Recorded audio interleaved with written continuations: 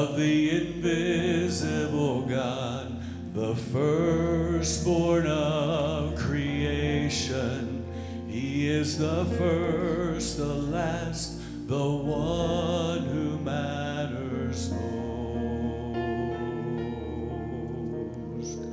He is creator, ruling sustainer of all. He holds it all together. He is the Word of God, the hope for all the world.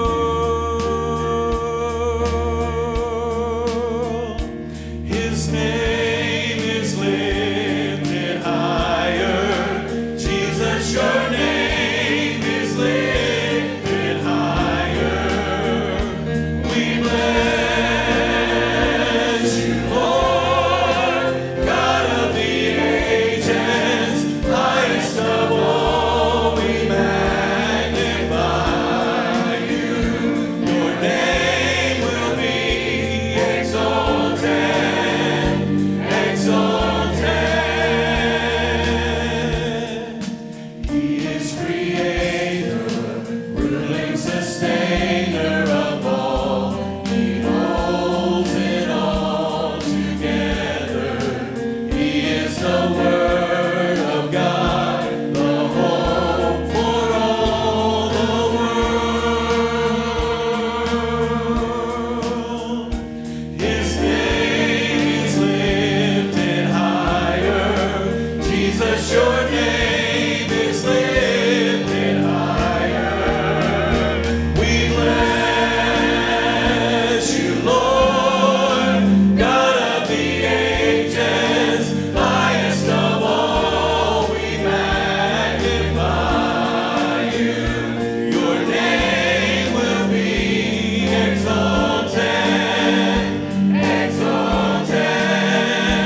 We bless you, Lord, God of the ages, highest of all, we magnify you.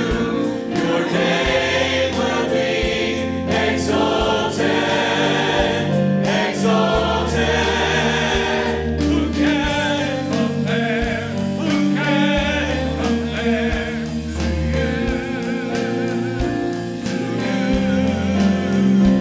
Who can compare? Who can compare to you?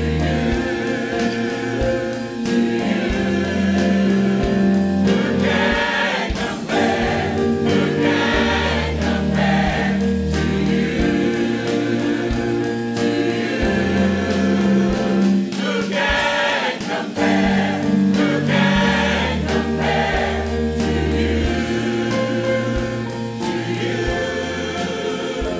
We bless you, Lord, God of the ages, highest of all, we magnify you. Your name will be exalted, exalted. We bless you, Lord, God of the ages, highest of all, we magnify you. Your name will be exalted, exalted. We bless you, Lord, God of the ages, highest of all, we magnify you. Your name will be exalted, exalted, exalted,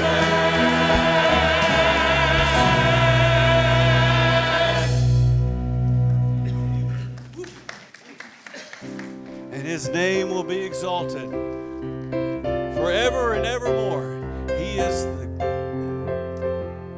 and because of that, we can sing this next song. So let's stand together, because we've gathered in this place and we're saying, Lord, this is our prayer this morning, for you to open up the heavens, that we can see you this morning. We've waited for this day. We've gathered in your name, calling out to you. Your glory like a fire, awakening desire, will burn our hearts with truth. You're the reason we're here. You're the reason we're singing. Open up the heavens, we want to see you. Open up the floodgates, a mighty river flowing from your heart, filling every part of our praise.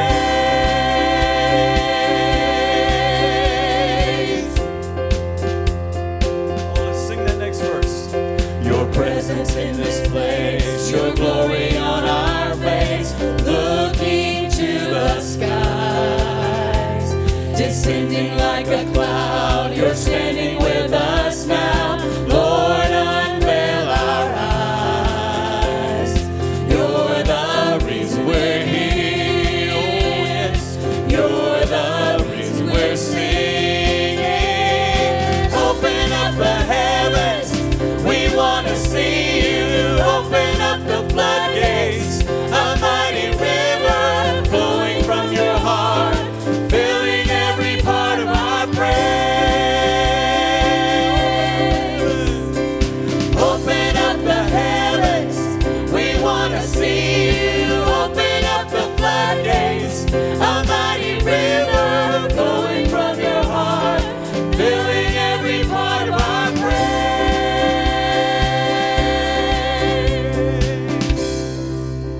Let this be your prayer this morning. Show us your glory. Show us your glory. Show us your power. Show us your glory, Lord. Show us your glory.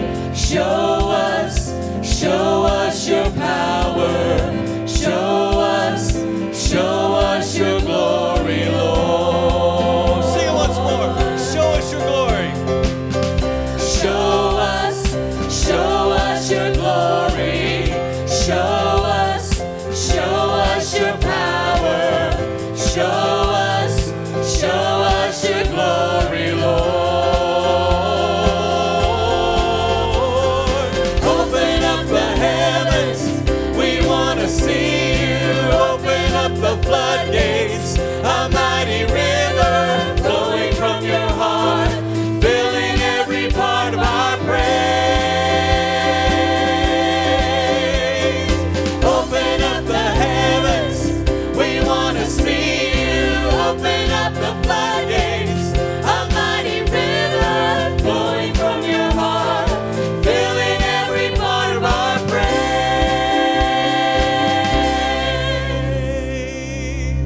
Woo! You are singing great this morning, and because of that, we can continue to sing together. He is the fairest of 10,000. He is beautiful. He is our Savior. Let's sing it together. Fairest Lord Jesus, ruler of all nature, O thou of God and man the Son, thee will I cherish.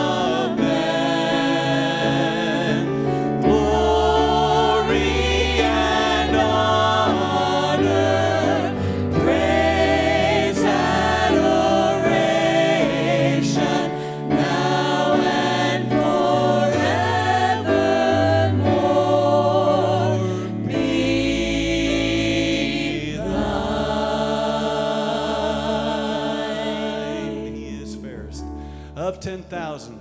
And he is so much lovelier. And one day we're going to see how lovely our Lord Jesus Christ really is. But until that day, we can just continue to sing praises to him for all he does for us and all he will do in our lives each and every day. Let's continue to sing together. Let's just lift our hearts to it.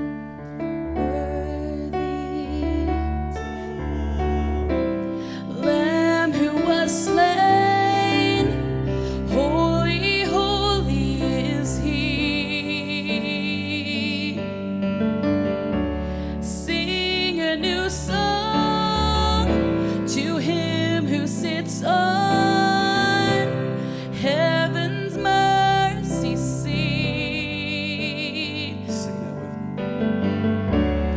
Worthy is the Lamb who was slain. Holy, holy is he. Sing a new song to him who sits on heaven's mercy seat. Holy, holy, holy is the Lord God Almighty, who was and is to come. With all creation I sing praise to the King of Kings. You are my everything, and I will adore you.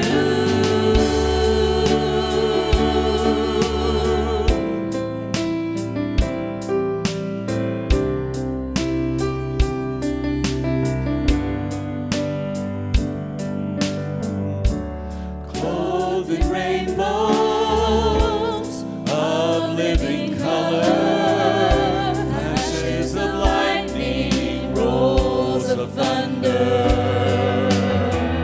Blessing and honor, strength and glory and power be to you, the only wise King.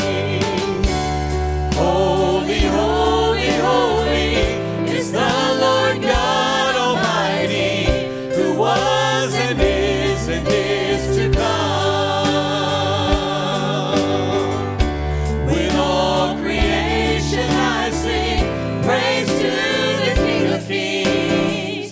You are my everything, and I will adore you.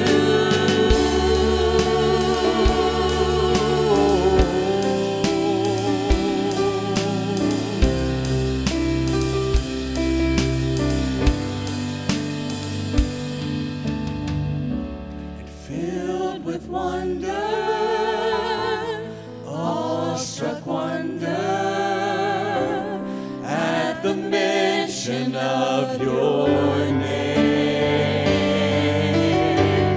Jesus, your name is power, breath of living water, such a marvelous mystery. Yeah. Holy, holy, holy is the Lord God Almighty, who was and is to come. With all creation I sing praise to the King of Kings. You are my everything,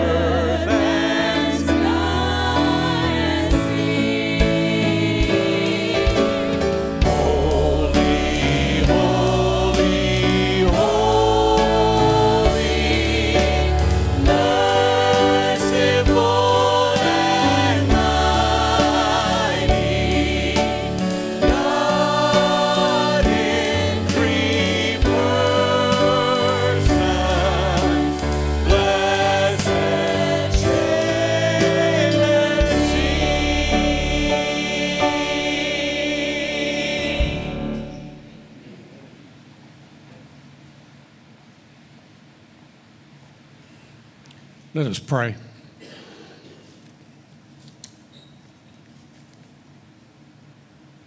Gracious God, we know that your capacity to love is infinitely greater than our own.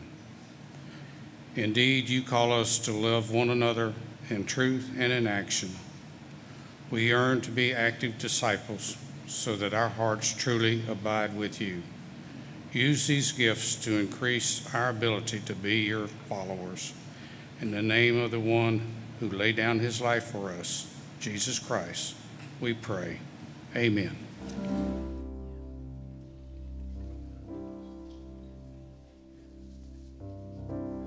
I want to be close to your side, where heaven is real and death is a lie. I want to hear voices of angels above, singing as one. Hallelujah. Holy, holy, God Almighty, the great I am, who is worthy, none beside thee. God Almighty, the great I am.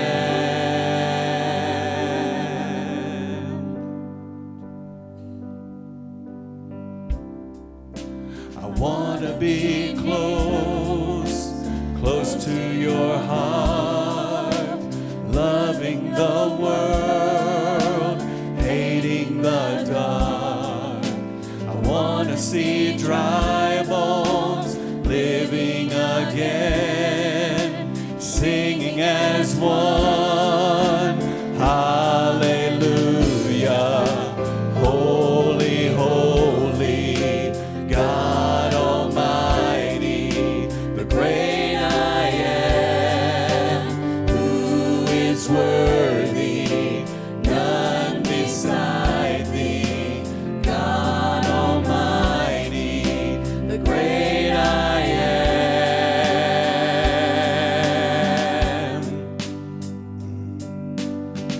The mountains shake before you, the demons run and flee at the mention of your name, King of majesty. There is no power in hell or any who can stand before the power and the presence of the great I am. The great I am. The great I am. The great I am. The great I am. The great I am.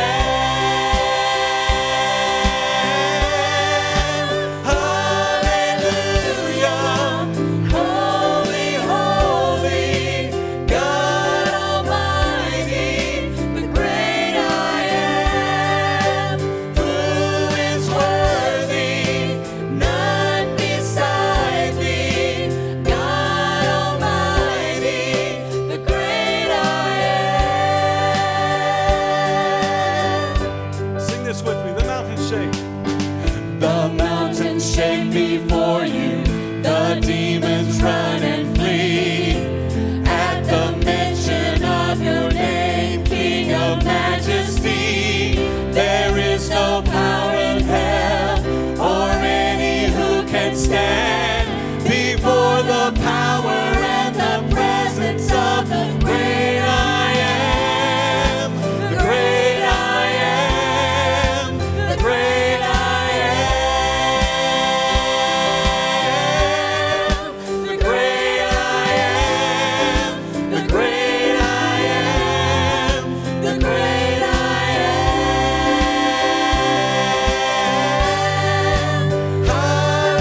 Hallelujah. Holy,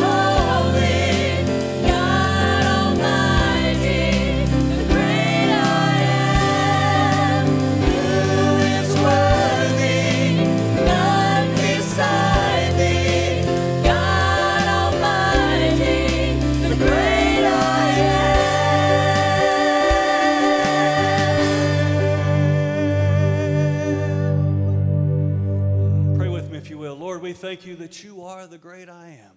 And Father, we thank you for the greatness that you do in our lives each and every day whenever we don't even realize it. But Lord, we call upon you this morning because you are the great I am. The mountains shake before you and the demons run and flee. So Lord, just let us place our trust, our hope in you each day. We ask it in your name. Amen. Amen. Oh my goodness. Thank you, Galen, for leading us to the throne of the Lord this morning. And all of y'all are still sitting? Holy cow, people. We need revival in this place. It's really, if you don't get fired up over words like that and all the things we've sung about this morning about the power and the presence of the Lord.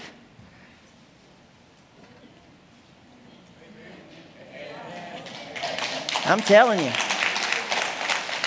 And that's what we're talking about today. Because we sing about, I want to be close to your side. I want to be near. I want to experience you in this awesome and mighty way. And friends, guess what? You can get close to God. You can be at the side of God. You can know that heaven is real. You can be empowered. You can experience all of that because the great I am desires a personal relationship with his people.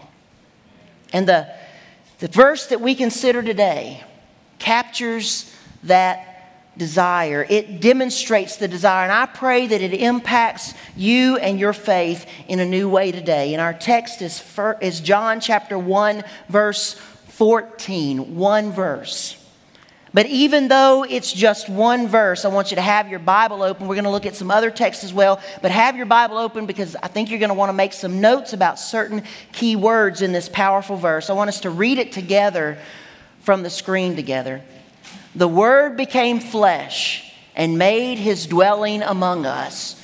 We have seen his glory, the glory of the one and only who came from the Father, full of grace and truth. For some weeks now, we've been journeying through this prologue of John's gospel, and I hope that you've been enamored as I have with just the wonder of what John shares about the awesomeness of Jesus. I mean, these verses just pull us in and they want us to have an exhilarating kind of faith. It's fun to preach on Jesus. It's powerful to preach on Jesus. And as we're going through this gospel, focusing on Jesus can bring revival to a long-time believer. It can bring salvation to someone who is lost. And it can give an extra boost to somebody who's already walking with the Lord. There's something about the name of Jesus. There's power. So far, we've seen how Jesus was and he is the Word of God. He was with God in the beginning. He is God. He created everything. Without him, nothing was created that has been made. And he gives us life and he shines his light into a dark world. And this morning, we encounter one verse that some have said is the sentence for which John wrote his entire gospel. And some have even said that it is the greatest single verse in the New Testament. This verse is so important because it makes the way for all the other verses of the New Testament. Because in this one verse, John takes the divinity of Jesus and he takes the humanity of Jesus and he brings them together in a statement that is jam-packed with biblical truth, amazing power, and life-changing consequences. Read it again together. The Word became flesh and made his dwelling among us. We have seen his glory, the glory of the one and only who came from the Father, full of grace and truth. Notice two statements in the first part, the verb and the direct object. The Word became flesh and he made his dwelling among us. Those two verbs of which Jesus, the Word, is the subject are important because until this point, John has spoken about the word Jesus by using the verb was. was. Remember, in the beginning was the Word, and the Word was with God, and the Word was God. He was with God in the beginning. Through Him all things were made. Without Him nothing was made that has been made. In Him was life, and that life was the light of men. The true light that gives light to every man was coming into the world. He was in the world, and though the world was made through Him, the world did not recognize Him. And when we looked at those verses, we said that the impact of that verb is that He has all... There never was a time when Jesus wasn't wasing. He always was, right? He's always been, and we emphasize that. But now we have a point where John says, He became. There was a point where He made His dwelling among us. The eternal Word, Jesus Christ, became what He had never been before. And then notice the next statement. We, now a different subject, we have seen His glory. Again, a point in time when something new was taking place. And so these three statements are very, very important. This morning, we're going to glean three truths from these texts, which are captured in the sermon title, not the one in your worship guide. I had to adjust it a little bit. But this sermon title, Jesus, like us, with us, and for us. So let's begin with the first truth. Jesus is like us. The Word became flesh. The Word became flesh. Jesus is like us. That's an amazing statement. It speaks of the incarnation of Jesus. Incarnation is a $100 word that means in flesh. For God to become flesh would have jarred some of the readers of John's gospel. There were some, even in the early church, just a few decades removed from Jesus, who just couldn't get their mind wrapped around the idea that Jesus was both human and divine. And these Christians were dealing with a heresy known as Gnosticism. The Gnostics viewed the physical world as inherently evil and the spiritual world as inherently good. And so therefore, the inherently good, perfect, pure God could not mingle with dirty, nasty humanity. And so those who tried to combine Christianity with Gnosticism ran into a big problem when they came to Jesus. How could someone with a material body, which was evil, at the same time be the Son of God who is spiritual and good? And so they tried to explain it in different ways. There were, in the Gnostic group, two major groups. One was called the Docetics, which means to seem. And so the Docetics said, well, since the divine Jesus couldn't take on flesh, He just seemed to be a man. And the Docetics said that Jesus was really just a phantom. He was a phantom, just kind of here, doing His thing. He wasn't a real man. He was the Son of God in phantom form. Well, then there was another group known as the Cerinthians. And the Cerinthians said, okay, well, Jesus, He couldn't be both human and divine. So there must have been some point when the Christ Spirit came upon the Jesus man and then left Him. So He must have come when Jesus was baptized. The Spirit came on Him, boom, and possessed Him. And then sometime before Jesus got to the cross, because that's way too bad for God to go through, the Spirit of Christ left Jesus. Well, there's major problems with both of those. And so here John says in one statement, the Word became flesh. His statement does not mean that He ceased to be the Word. He continued to be every bit of God, but God was accommodating Himself to the conditions of human existence apart from sin. But at the same time, He didn't simply indwell a man, He became flesh. Thus, in one statement, John avows both the deity and the humanity of Christ. He answers the Docetic Gnostics by declaring that Jesus had a real body in flesh. He was not a phantom. And he dealt with the Corinthians by stating that Christ did not simply come upon a man, he became flesh. The Word became flesh. About 30 years before John wrote these words, the Apostle Paul wrote to the church in Philippi.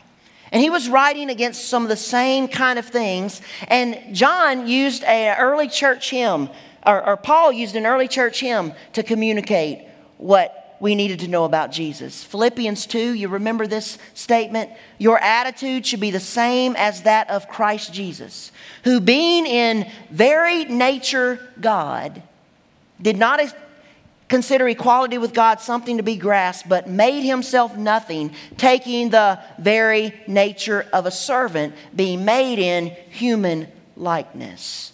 And being found in appearance as a man, he humbled himself and became obedient to death, even death on a cross. Notice in that we have God and human. Very nature God, very nature man. God, the Word, became flesh.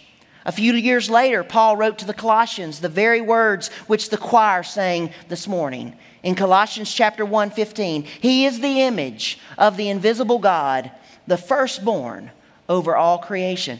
There's the divinity.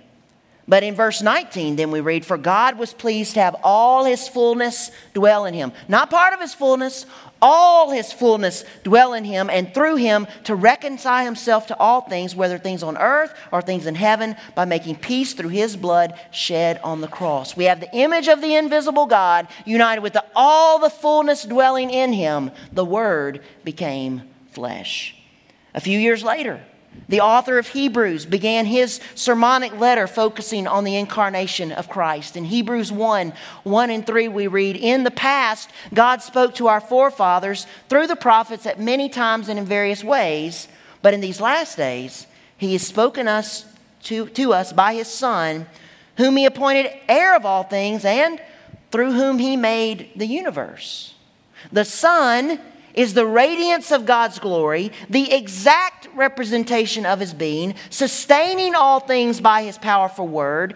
And after he had provided purification for sins, he sat down at the right hand of the majesty in heaven. Notice, through whom he made the heavens, and the radiance of his glory was the exact representation of him. The Word became flesh. 100% God became 100% man. The Word became flesh. And with this statement, John and the other New Testament writers parted with all thought that had gone before them. The Greek world couldn't fathom it. God would never put on flesh. He must be a phantom, or he must have just possessed somebody and then left. No, John says, he did put on flesh. He was a red-blooded man at the same time. He was God Almighty. He was God incarnate, God in flesh. But what does that mean for us? It means Jesus is like us. Yes, he's different in that he's also God, but he is like us in that he lived as 100% man. He grew hungry. He grew tired. He loved people. He dealt with people who didn't like him, who abused him, who used him, who talked about him behind his back. He developed friendships. He was tempted in every way as we, except he was without sin. So if nothing else, we know this. Because Jesus is like us, he understands us. You and I will never face anything that he does not understand. He's lived in our skin. He's walked on the dust of the earth. He understands. He is like us. He got down on our level. The Word became flesh. But not only is Jesus like us, Jesus is with us. That next statement was he made his dwelling among us. The literal meaning is he pitched his tent among us. Now that suggests a temporary kind of dwelling, a tent, but in that day and time, it's coming from the Old Testament idea. It's one that it's the normal course of your life. I'm living among you. To get the full impact of this statement, we do have to go back to the Old Testament. And remember that after Moses had led the people out of Egypt, they came to Mount Sinai, and God delivered to Moses there the commands and laws that he was going to lead the nation of Israel with. And one of those commands was to erect a tabernacle, a worship tent. in order that God might dwell with his people. And the command comes in Exodus 25, verse 8, where God says, "Then have them make a sanctuary for me, and I will dwell among them." This was more than a place of worship. It was more than a memorial or a tribute to God. It was a place where God wanted to dwell among them. It was erected in the middle of the camp, in the very place where most nations would have erected the king's tent. But here this worship tent went in the middle, God's tent, in the middle of the camp, and all of the other tribes would be arranged around that tent. The Bible also tells us that when God met with Moses, he would descend in a cloud over that tent and meet with him. And it said that God spoke with Moses face to face as a man speaks with his friend. So John is saying here in that Jesus has made his dwelling among us, that God formerly manifested his presence among the people in the tent which Moses pitched.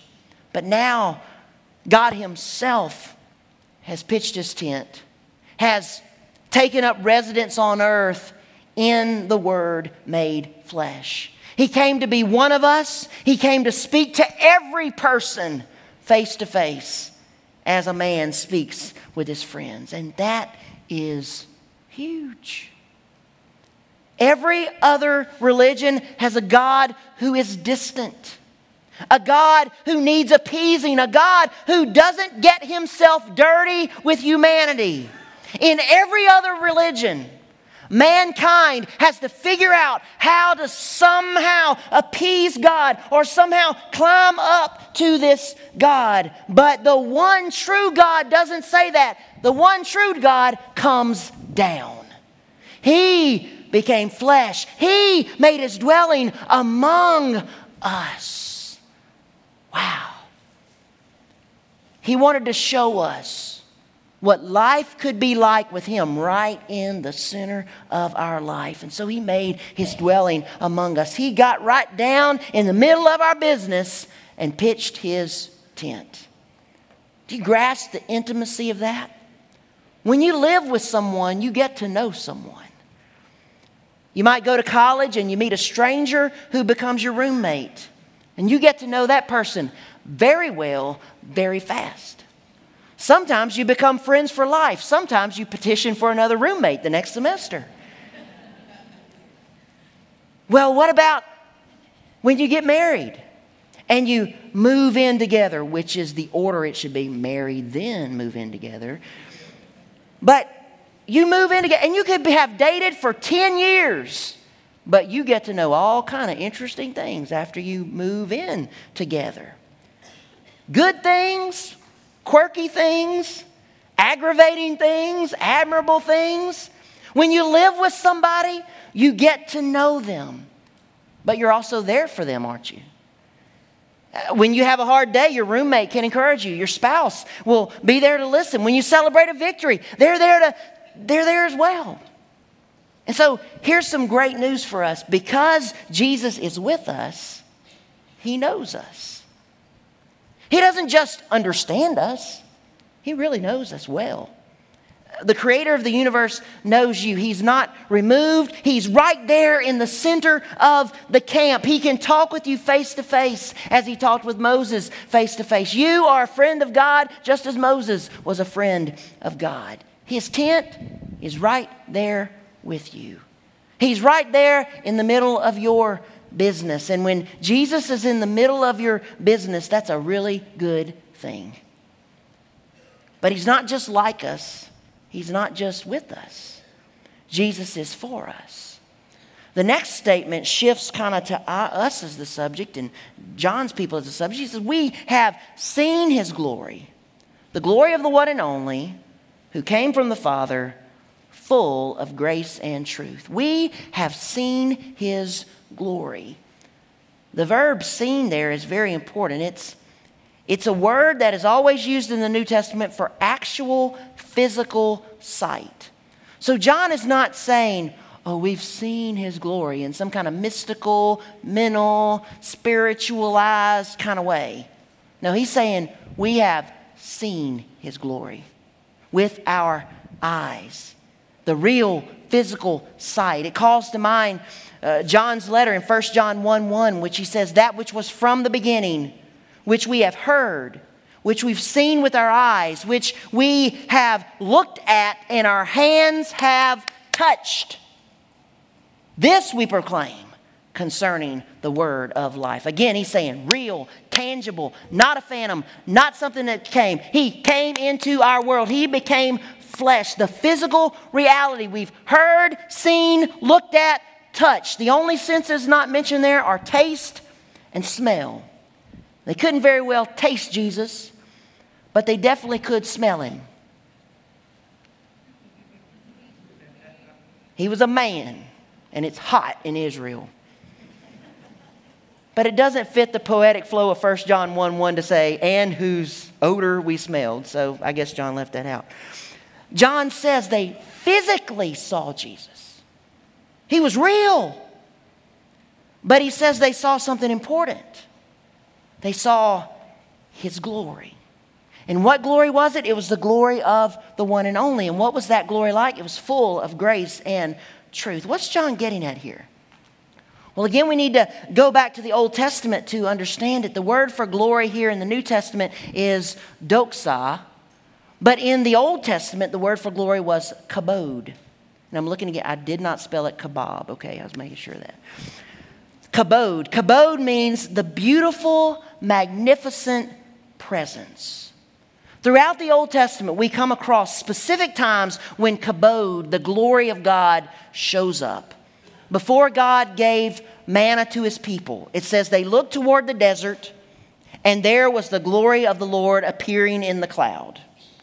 Before God gave the 10 Commandments in Exodus 24, it says, and the glory of the Lord settled on Mount Sinai. When the tabernacle had been built, in Exodus 40, verse 34, it says, the cloud covered the tent of meeting, and the glory of the Lord filled the tabernacle. When Solomon's temple was built, in 1 Kings 8, it says the priests could not perform their duties because of the cloud, for the glory of the Lord filled his temple. When Isaiah saw the Lord seated on his throne and the angels cried out in Isaiah 6, they were crying out, holy, holy, holy, Lord God Almighty, the whole earth is full of his glory. Now here is a statement to catch with all those references to mine, and there are more. In the Old Testament, the glory of the Lord came at times when God was very close and doing something great. In the Old Testament, the glory of God came when God was very close and he was doing something great. When God was very close and doing something great, his glory settled in on his people. And here, John says, in Jesus, we have seen his glory. In Jesus, God was very close and doing something great. But as good as that is, there's still more. John says this glory is full of grace and truth. Now, what's that about? Well, Moses once asked God to show him his glory. The request came in Exodus 33, verse 18, where he says, show me your glory, show me your kabod. And God agrees to do so. In Exodus 33, 19, the very next verse, he says, I will cause all my goodness to pass in front of you. I will proclaim my name, Yahweh, the Lord, in your presence. I will have mercy on whom I have mercy. I will have compassion on whom I'll have compassion. So, make this connection. Moses had experienced the presence of God. He had experienced the glory. He'd experienced the kabod. But he says, God, I want to see it for myself. And so God says, I'm going to do that. In Exodus 34, he does that. It says, God passed in front of Moses proclaiming, the Lord, the compassionate and gracious God, slow to anger, abounding in love and faithfulness, maintaining love to thousands, and forgiving wickedness, rebellion, and sin. Yet he does not leave the guilty unpunished. He punishes the children and their children for the sin of the fathers to the third and fourth generation. So God reveals his glory to Moses. And that glory is graciousness, compassion, slow to anger, forgiving, abounding in love, faithfulness. His beautiful, magnificent presence, His kabod is goodness, mercy, faithfulness, love. As John says, His glory is full of grace and truth. And we have seen it. Make the connection. John says that in Jesus he saw God's glory. In Jesus, God was very close to doing something amazing, and He was revealing His beautiful, amazing presence, all His goodness, full of grace and truth, and He pitched His tent of glory right in our midst. Folks, because of His revelation, because we've seen the glory of God, Jesus is for us. His grace extends to us when we need it to forgive us of our sins. His love showers down upon us. His truth is there to proclaim how we might have salvation, how we might find victory in life. He is there. He is near, doing something great, not impartial, but in all of His fullness. And because He is for us, we can be saved. No matter how sinful we may be, no matter how disconnected from God we may be, we can be saved. But yes, even no matter how good we think we are on our own, we can be saved. Don't miss this. Don't leave here today without meeting this amazing Jesus who is like us, who is with us, and who is for us. The Word became flesh and made His dwelling among us. We have seen His glory, the glory of the one and only who came from the Father, full of grace and truth. This weekend, several of us men participated in Survival Man Camp with our sons at Acadian Baptist Center in Eunice. And I enjoyed the time with my oldest son, Zachary, especially bringing home Rebecca a special souvenir. Some of y'all saw that on Facebook. It's actually a chicken foot. The boys learned how to pluck and gut a chicken and cook it and survive. They couldn't kill a squirrel or anything because it's not squirrel season yet, so they did a chicken. But in addition to the fun we had learning survival skills, I had a dynamic realization while there. It slammed into me as I walked into the chapel at ABC Camp Friday night. In the summer of 1987, exactly 30 years ago, I attended a summer camp there. I was 10 years old, and at that camp, God began letting me know that I need to be saved. First, He did it through a movie we watched on hell that scared me to death, and then He did it through a message that a preacher preached. And I went down and questioned, but I didn't make a decision that particular night. But I struggled and wrestled with that decision for the next couple of months.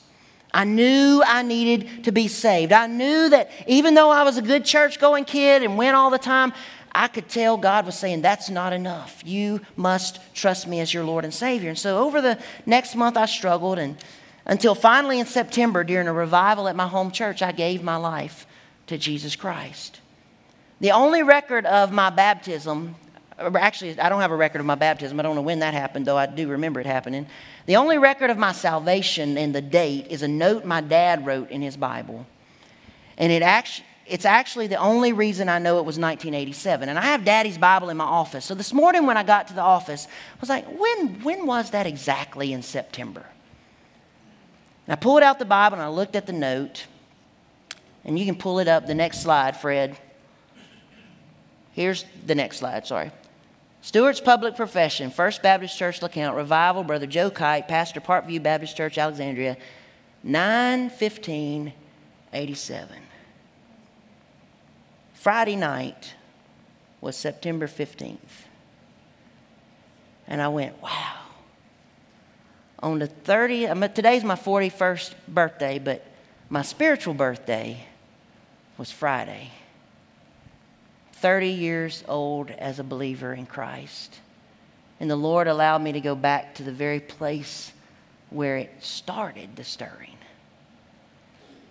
I can't tell you how that just kind of shook me and how it made me grateful especially as we're looking at this passage today, because I thought, how grateful I am. Thank you, Jesus, for becoming flesh to me. Thank you, Jesus, for pitching your tent in the midst of my 10-year-old business. And thank you, Jesus, for showing me your glory. So that now I can join John, that verse 14 is my testimony as well. Because as a 10-year-old, the Word became flesh. It dwelt among me, and I beheld His glory. The Word gets really real when it really touches you. And so I hope that you have met Jesus today, but if you've never trusted Christ as your Lord and Savior, I'm encouraging you that today would be that day. Today would be the day when you would realize that Jesus became flesh for you. He died on the cross for you. He wants a relationship with you. And you need Him no matter how good you are on your own, if you're a good little church kid like I was, or if you're the most worthless, reprobate, sinful person there ever was. We all need Jesus. And we all need salvation. And so I encourage you today to come to faith in the Lord Jesus Christ. And you can do that simply by confessing your faith in Him, saying, Lord Jesus, I know that I'm a sinner. I know that I need you in the middle of my life. And I trust you to be my Savior. There's not magic words. There's not magic hoops to jump through. If a 10-year-old boy can do it, a 15-year-old, a 40-year-old, a 70-year-old, a 90-year-old can do it. Won't you trust Jesus today? Let's pray together. Father God, we give you this time and we pray, Holy Spirit, that we will not be in a hurry. There's 15 minutes before Sunday school starts, and I pray, Lord, that you would just help us to focus on you. And Lord, for those of us who are believers this morning, that we would spend this time in prayer and worship for those who are not. And I ask God that right now would be a time of salvation for people in this service. Lord, that as we've seen your wonder and your glory and what you did for us, that today would be the day of salvation. So Holy Spirit, as you're pricking hearts now, I pray that as you're doing that, those individuals that you're speaking to would ask you to be a part of their lives. That they'd turn over control to you and they'd stop trying to be their own boss. But they'd allow you to be the Lord of their life. That they would stop trying to pay for their sins on their own by whatever they're trying to do, but that they would allow you to be their Savior and to cover those sins by your blood. And then, God, I pray that you give them the courage to step out.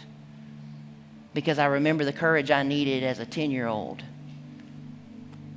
And sometimes 50-year-olds need the same courage that a 10-year-old needs. And so, Lord, I pray that you give courage to step out and to make that public profession of faith.